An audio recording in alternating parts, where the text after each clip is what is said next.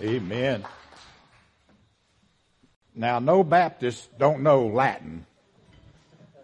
Okay, so that's why we put the words up there on the screen for you.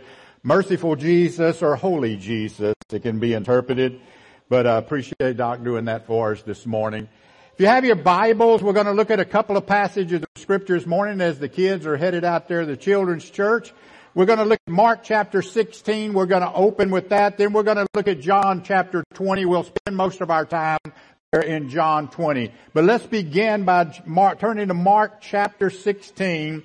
We're going to look at verses 1 through 8 there as we've been on a path to Resurrection Sunday. Today we want to look at just the simple words, He is not here.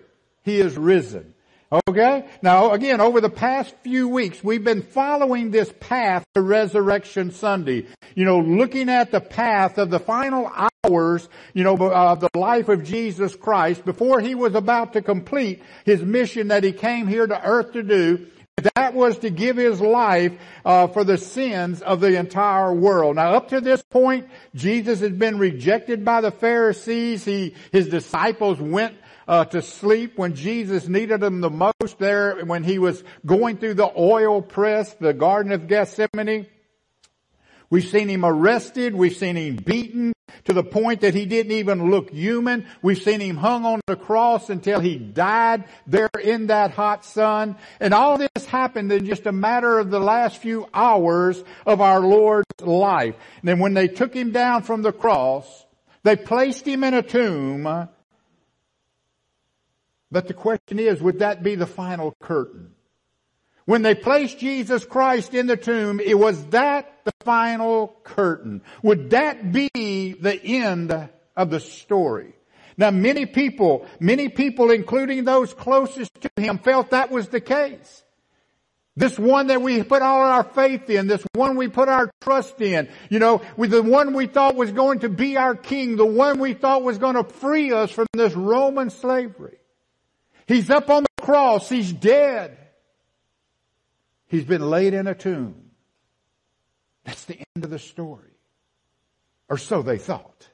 But here's what we're going to see here in Mark chapter 16 is even those who was the closest to Him felt that this was the case. And we know that to be the fact from what we're going to look at here in Mark chapter 16. If you'll turn there, let's take a look at this. We find here in this passage of Scripture that the women coming to the tomb that they were arguing over the fact, that they wasn't arguing, they was discussing the fact, hey, when we get there, we've got all these spices to anoint His dead body, but if y'all will remember, they rolled a big stone over the end of that tomb. Who is going to roll the stone away? We're just weak ladies. How are we going to get the stone away? This is what they were discussing as they was walking to the tomb with their spices, not to expect a risen Savior, but to anoint a dead body. Verse 1. And when the Sabbath was past, Mary Magdalene and Mary the mother of James and Salome had brought sweet spices that they may come and anoint Him, speaking about the body of Jesus Christ. And very early in the morning on the first day of the week, they came into the sepulchre and at the rising of the sun, and they said to themselves, and again, here's what they was discussing on the way, who shall roll us away the stone from the door of the sepulchre? Now, do you think they were expecting that stone to be rolled away? Don't think so, or they wouldn't have been asking that question, would they? They thought Jesus was still in that tomb with the stone over the door. These are the ones that was closest to Him. These were His followers. These were His disciples. Verse 4. And when they looked, they saw that the stone was rolled away, for it was very great. And entering into the sepulchre, they saw a young man sitting on the right side, clothed in a long white garment, and they were frightened. And He said unto them, Be not afraid. You seek Jesus of Nazareth, which was crucified. Now look at the words. He is risen. He is not here. Now, do you think they believed that angel? I don't think so. And we're going to see that here in just a moment. Because here's what she said. behold the place where they lay him, the angel said, but go your way and tell his disciples and Peter that he goeth before you into Galilee. There you shall see him as he said to you. Now what is he talking about there? Jesus told you he was going to come back alive. Jesus told you he was going to see you again. Jesus told you he'd meet you in Jerusalem. And when they went out quickly, they fled. In other words, they ran. They ran. Why'd they run? Because they were afraid. For they trembled and were amazed, neither said anything to any man again, for they were afraid. Now it's easy to see here in Mark's account of Resurrection Sunday, folks, that the last thing the women were expecting when they got to that tomb was for that tomb to be empty. And that's why they were shocked and they were afraid as they saw that tomb empty. And the last thing they were expecting was that stone to be rolled back. The last thing they was expecting was to find a resurrected Lord, because they brought the spices to anoint his dead body. And even though Jesus had told them multiple times, about his resurrection. You remember in one instance, Jesus gave them the example of Jonah in the belly of the great fish for 3 days and 3 nights. Jesus said, just like Jonah was in that belly of that great fish and he came out, he said, I'm going to be in that tomb for 3 days and 3 nights, and I too will come out of the grave. Did they believe him? Evidently not. Now, let's turn over to John's account, John chapter 20. Because in John's account of the resurrection, John goes a little deeper into detail about the reaction of Mary Magdalene. This is what we're going to focus on this morning, her response, her reaction. As you know, according to Luke chapter 8 and verse 2, Mary Magdalene was a disciple of Jesus.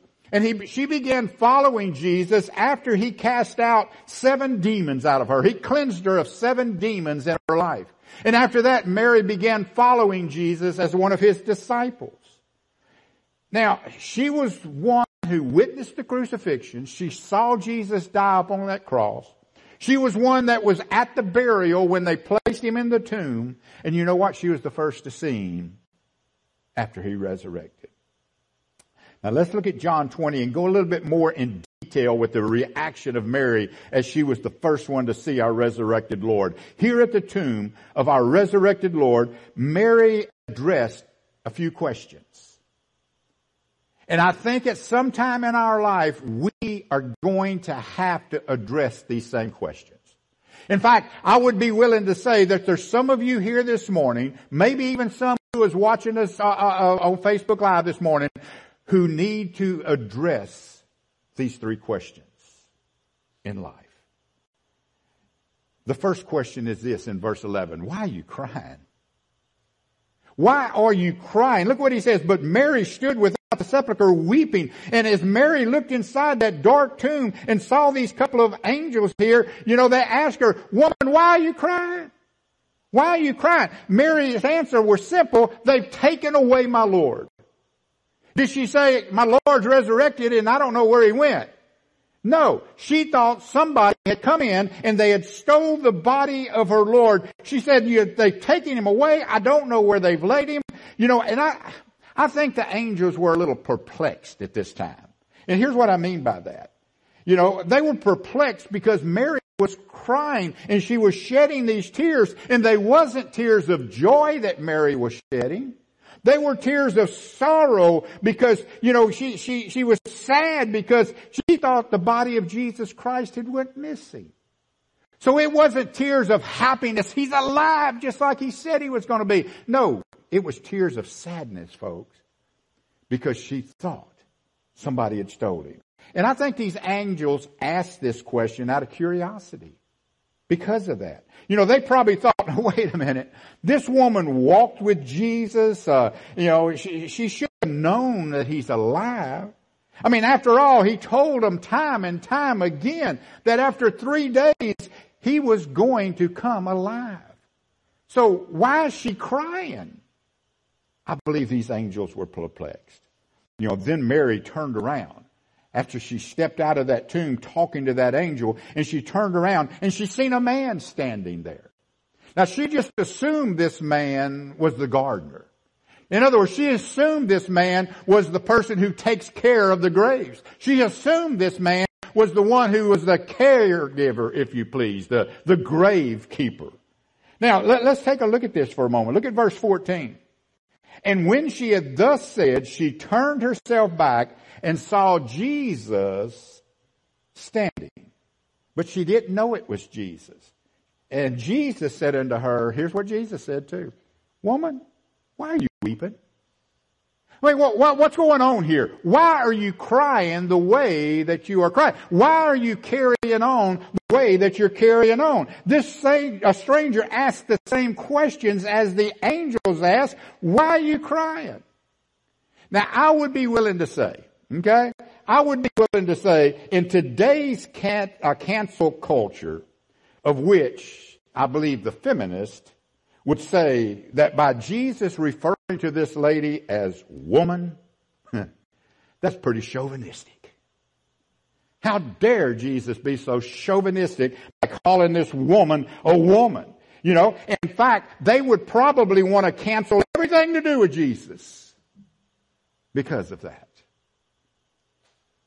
However, the term woman is not rude. Back in this day, it was not rude. It wasn't so chauvinistic. Rather, it was equivalent of saying, ma'am, why are you crying? Ma'am, what's going on here?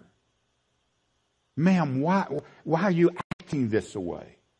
You see, how many times do we allow ourselves to shed tears over things that happen in our own life, and we don't even understand that Jesus is right before us? You do understand Jesus was standing there in front of her, right? You do understand she was talking to Jesus. You do understand that she thought he was just a gardener. How many times in our life, folks, are we going through things in our life, and all along Jesus is right there in front of us, and then rather than recognizing him for who he is, we're so focused on what it is we're going through that we totally miss our Lord right in front of us. That's where Mary was.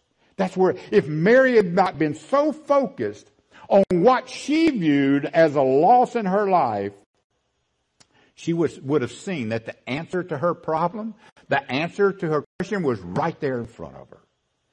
Listen, there's times in our life that we're going to go through things. We're going to go through things that are sorrowful. We're going to go through things that hurt. We're going to go through things that, we don't understand. And the point is that what we can see right here, if we're so focused on that thing that we're going through, this situation that we're going through, if we're so focused on that, we're going to miss Jesus right there in front of us. We're going to miss the one who has the answer to what it is we're searching for right there in front of us. Now, the next thing I think we see here is Jesus asked this question out of compassion. Look, Mary loved Jesus, and his heart was moved by her tears. I think his heart was moved by her tears because, he knew, she's crying because she thinks I'm dead. She's crying because she thinks I'm lost. Why are you crying? He knew the answer, but he wanted her to say it. He wanted her to say it. And she answered honestly. They've taken away my Lord, and I know not where they have laid him. Look, she didn't say, oh, nothing's wrong. I'm fine. I'm really fine. She was honest with her Lord. And we have to be honest with the Lord.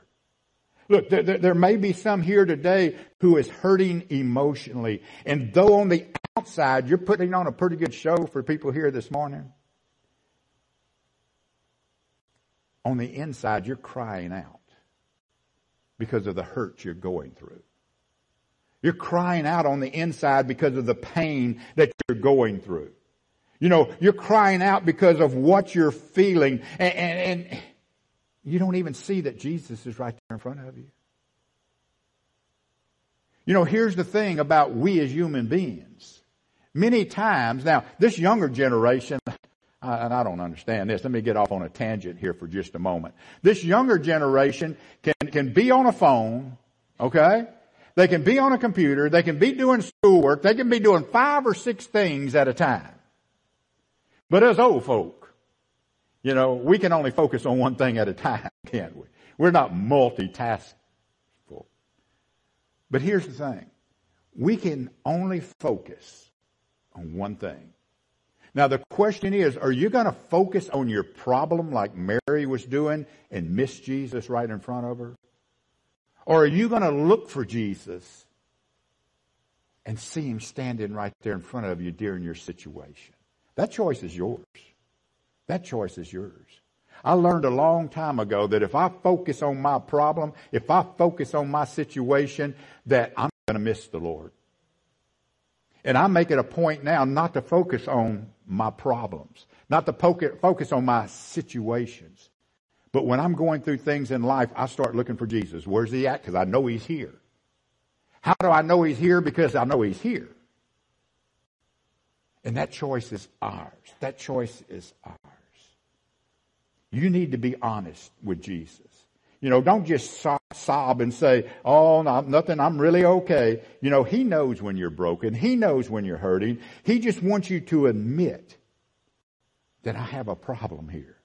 I'm going through something here. I cannot make it without you, Lord. He just wants you to be honest with him. And you know what? More importantly, he wants you to be honest with yourself.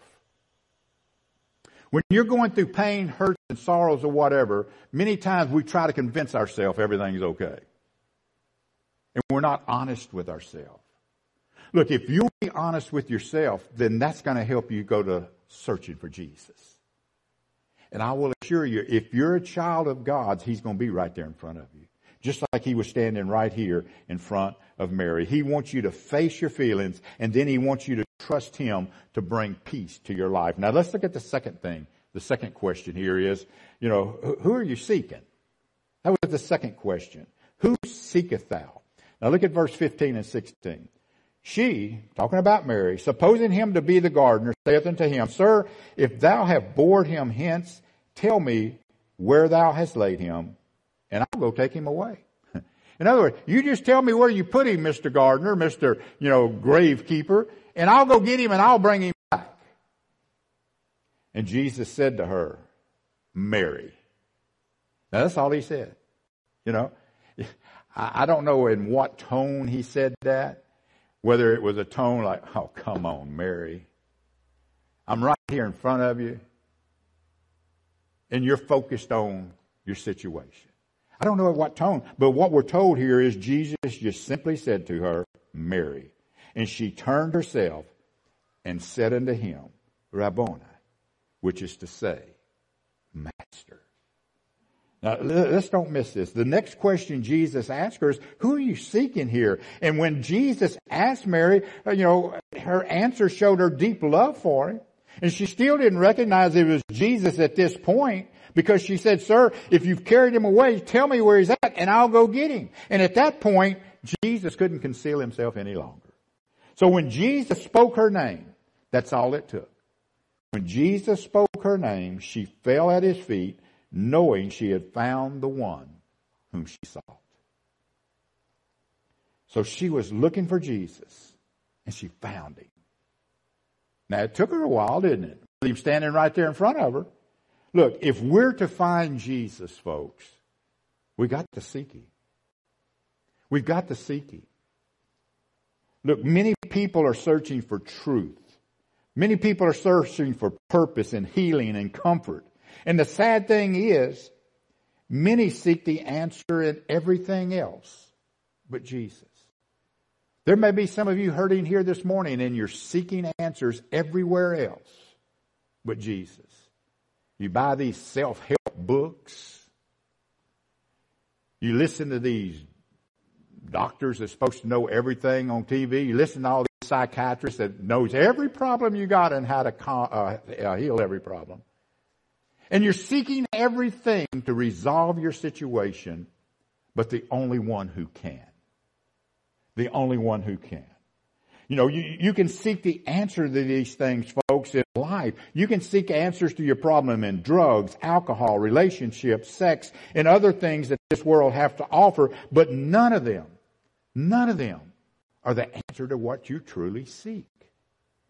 Look, we must seek Jesus if we're to find the answer to life's sorrows. We must seek Jesus if we're to find the answer to life's problems. We're to seek Jesus to be our problem solver. And the thing is, most of the time He's right there in front of you.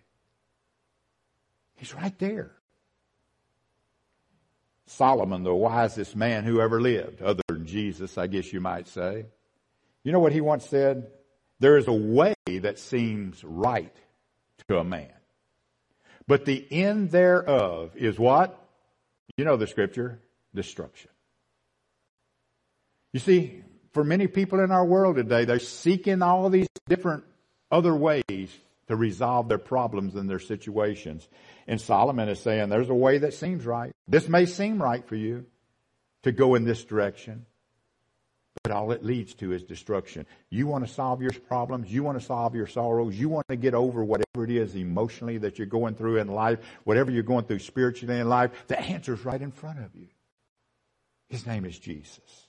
His name is Jesus. Mary knew the one thing she was seeking, and that was Jesus. You know, Mary had battled 7 demonic possessions, and Jesus changed her life. So she knew about seeking Jesus in the sorrow of life, that He would end it, and she found who she was searching for the answers in her life. But the question is, have you found the answer to the situation in your life? Now, the third and final question is, will you fall before the Lord? Are you willing to fall before the Lord? Look at verse 17. And Jesus said to her, touch me not, for I am not yet ascended to my Father. He said, but go tell the brethren. You know, even the disciples, you remember Peter ran to the tomb, John ran to the tomb. You know, they saw the tomb was empty, and what did they do? They headed to a house to suck their thumbs. Okay? Because they were sorrowful too. He said, go tell the brethren and say to them, I ascended to my Father and your Father and my God and your God. Look, Jesus couldn't conceal His identity any longer. When He saw His love for Mary, He just simply spoke her name. And when Mary heard her name spoken by Jesus, she realized it was the Lord. And her despair turned to delight. Can I tell you something? It's a great and mighty thing to hear God speak your name. When I was in the 6th grade in Second Baptist Church in Tomball, Texas, now they changed the name to Carroll Street. But God spoke my name one Sunday night. He said, Gene, I want you as one of mine. Now, I had a choice to make that night. Wouldn't have doubted in my mind I heard the voice of God. Wouldn't have doubted in my mind I heard Jesus call my name. But the question was, would I go to Him? Would I go to Him? Look, this morning Jesus may be calling your name. The question is, what are you going to do? How will you respond? Mary, man, it got to her. You know what she did? She fell to Jesus' feet and she began worshiping Him. Now, you say, well, I don't see that in the scripture there. Okay? I don't see that. Well, it says, touch me not. So what that passage is saying to us is she fell to grab Jesus around the legs and began to worship Him. That's why Jesus said, don't hold on to me, says some translations read it. You know, He had something for her to do. He said, I want you to go get them other people who doubted the resurrection. And I want you to tell them where to meet me. Look, Mary and the other women did just as Jesus commanded that evening. They showed up among the disciples, you know, and told them that, you know, hey, the Lord is alive. Now, can I tell you something? I believe that when Mary found those other disciples, I believe she didn't just say, hey, He's alive. I believe she shouted, He's alive. He's alive. And I believe they all looked at her like she was crazy. Because again, up to this point, they still did not believe that He would resurrect. Now they got together and everybody was there but Thomas in that room. And when Thomas returned, they told him the good news. He's alive, Thomas. He's alive. But you know what? Thomas was just like many people today. He was a skeptic. He was a skeptic. And Thomas told him, he said, listen guys, look dudes, this is East Texas paraphrase here. Look here, dude. You know, yeah, right. I will not believe that story that he is alive until I can place my finger in that hole in his wrist. I will not believe that he is alive until I can put my hand in his side where I saw that spear rip his flesh apart. Many people are like old Thomas today. I'll believe in the risen Lord when I see him. You know what? When you see him, it may be too late. Because when you see him, it may be at that great white throne judgment. And let me tell you something, that's not where you want to see Jesus for the first time. That's not where you want to see him. You know, what we're going to see here is doubting Thomas had to eat his words. See, I've got the scripture up there. We won't go to it, but in John chapter 20, verse 26 through 29, a week later, the disciples was at a house again, and this time Thomas was with them. Now, they was in locked doors. They was in a room with the doors locked, and all of a sudden, Jesus steps in. Jesus steps in. And you know what his words were to them? Peace be unto you. Now, I don't know how peaceful that would be for Jesus to just show up in a room, okay? Right through the wall, right through the door. But he said, peace be unto you. And then he looked at old Thomas. He looked at old Thomas. He said, Tom, come here. Come here, Tom. He said, here's what I want you to do, Tom. I want you to put your finger right here. Put your finger there, Tom. Run it through it, Tom. And by the way, Tom, while you're standing there in front of me, I want you to take your fist and run it in my side where they cut me open. Oh, Tom said, my Lord, my God. In fact, here's what it says here. Put your finger here, see my hands, reach out your hand, and put it in my side. Stop doubting, Thomas, and believe. Listen, there's some of you here this morning who are still doubting the resurrected Lord. You still haven't accepted the sacrifice he made on the cross for your sins. You're no better than doubting Thomas. Because you're saying, I will believe in Jesus when I see him. Again, if you die without him, then when you see him, it's going to be at that great white throne judgment. And that judgment is simply for the purpose of being cast off into hell. Because your name will not be written in that Lamb's book of life. Look, all Thomas could say is, my Lord, my God. Look, have you fallen on your knees and declared Jesus to be your Lord? Because Thomas doubted that resurrection. Get this. Because Thomas doubted the resurrection of Jesus Christ for over 2,000 years. You know the name that has stuck with Thomas? Anybody know? Doubting Thomas. For over 2,000 years, when you hear Thomas, you usually think that's old Doubting Thomas. Is that what you want stuck with you the rest of your life? Oh, Doubting Gene. Oh, Doubting Gerald. Oh, Doubting Kenneth over there. I don't want that stuck with me the rest of my life. Look, you may consider yourself a skeptic, as did Thomas. But when he saw the resurrected Lord, he fell to his knees and worshiped Jesus. My Lord, my God.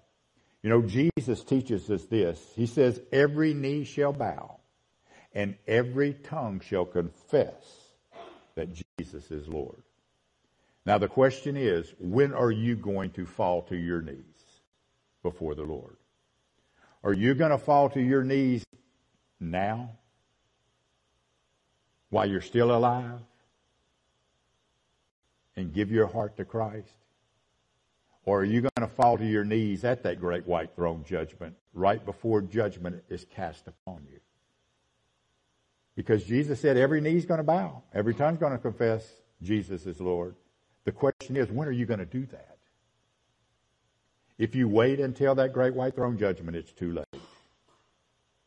It's too late. The thing to do is now.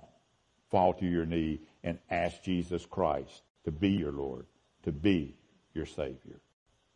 In verse 29, Jesus said this, Thomas, because thou hast seen, you have believed. But he said this, Thomas, the only reason you're believing in the resurrection right now is because I'm standing here in front of you, okay? The only reason you're believing, Thomas, is because you can see that hole.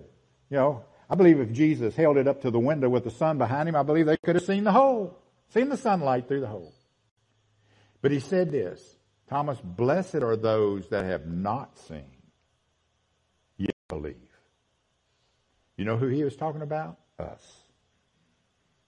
Those of us who are here today, Jesus said, blessed are them who didn't have to see me to believe, but they believed on him who they have not seen. Are some of you here this morning like old Doubting Thomas? You're saying, I'm not going to believe in that resurrection of Jesus Christ until I see him. Will you fall before the Lord this morning? Will you confess him as your living Lord, as one who is not seen, but willing to believe? Only you can make that decision this morning. But Jesus is before you this morning. He's right in front of you this morning. If you've never accepted him as your Lord and your Savior, you may be looking everywhere else for that salvation. And all along, he's standing right here before you. All you got to do is, as did Mary, fall down and worship him. All you have to do is, just like Thomas, fall down and say, my Lord, my God. If you're here this morning, you've never accepted Jesus Christ as your personal Savior, we want to give you that opportunity. We're going to sing a song of invitation here in just a moment. And if you've never accepted Christ as your personal Savior, I'm going to invite you, just as soon as we stand, just with that same motion, come on down and let us take you to the cross. Let us introduce you to our Jesus, who is right in front of you at this very moment. If you're a child of his and already and you've been saved, but you know the life you're living is not one he's pleased with, you know what? Maybe you need to come down to this altar this morning and confess that to him and begin serving him the way you should. Let's pray.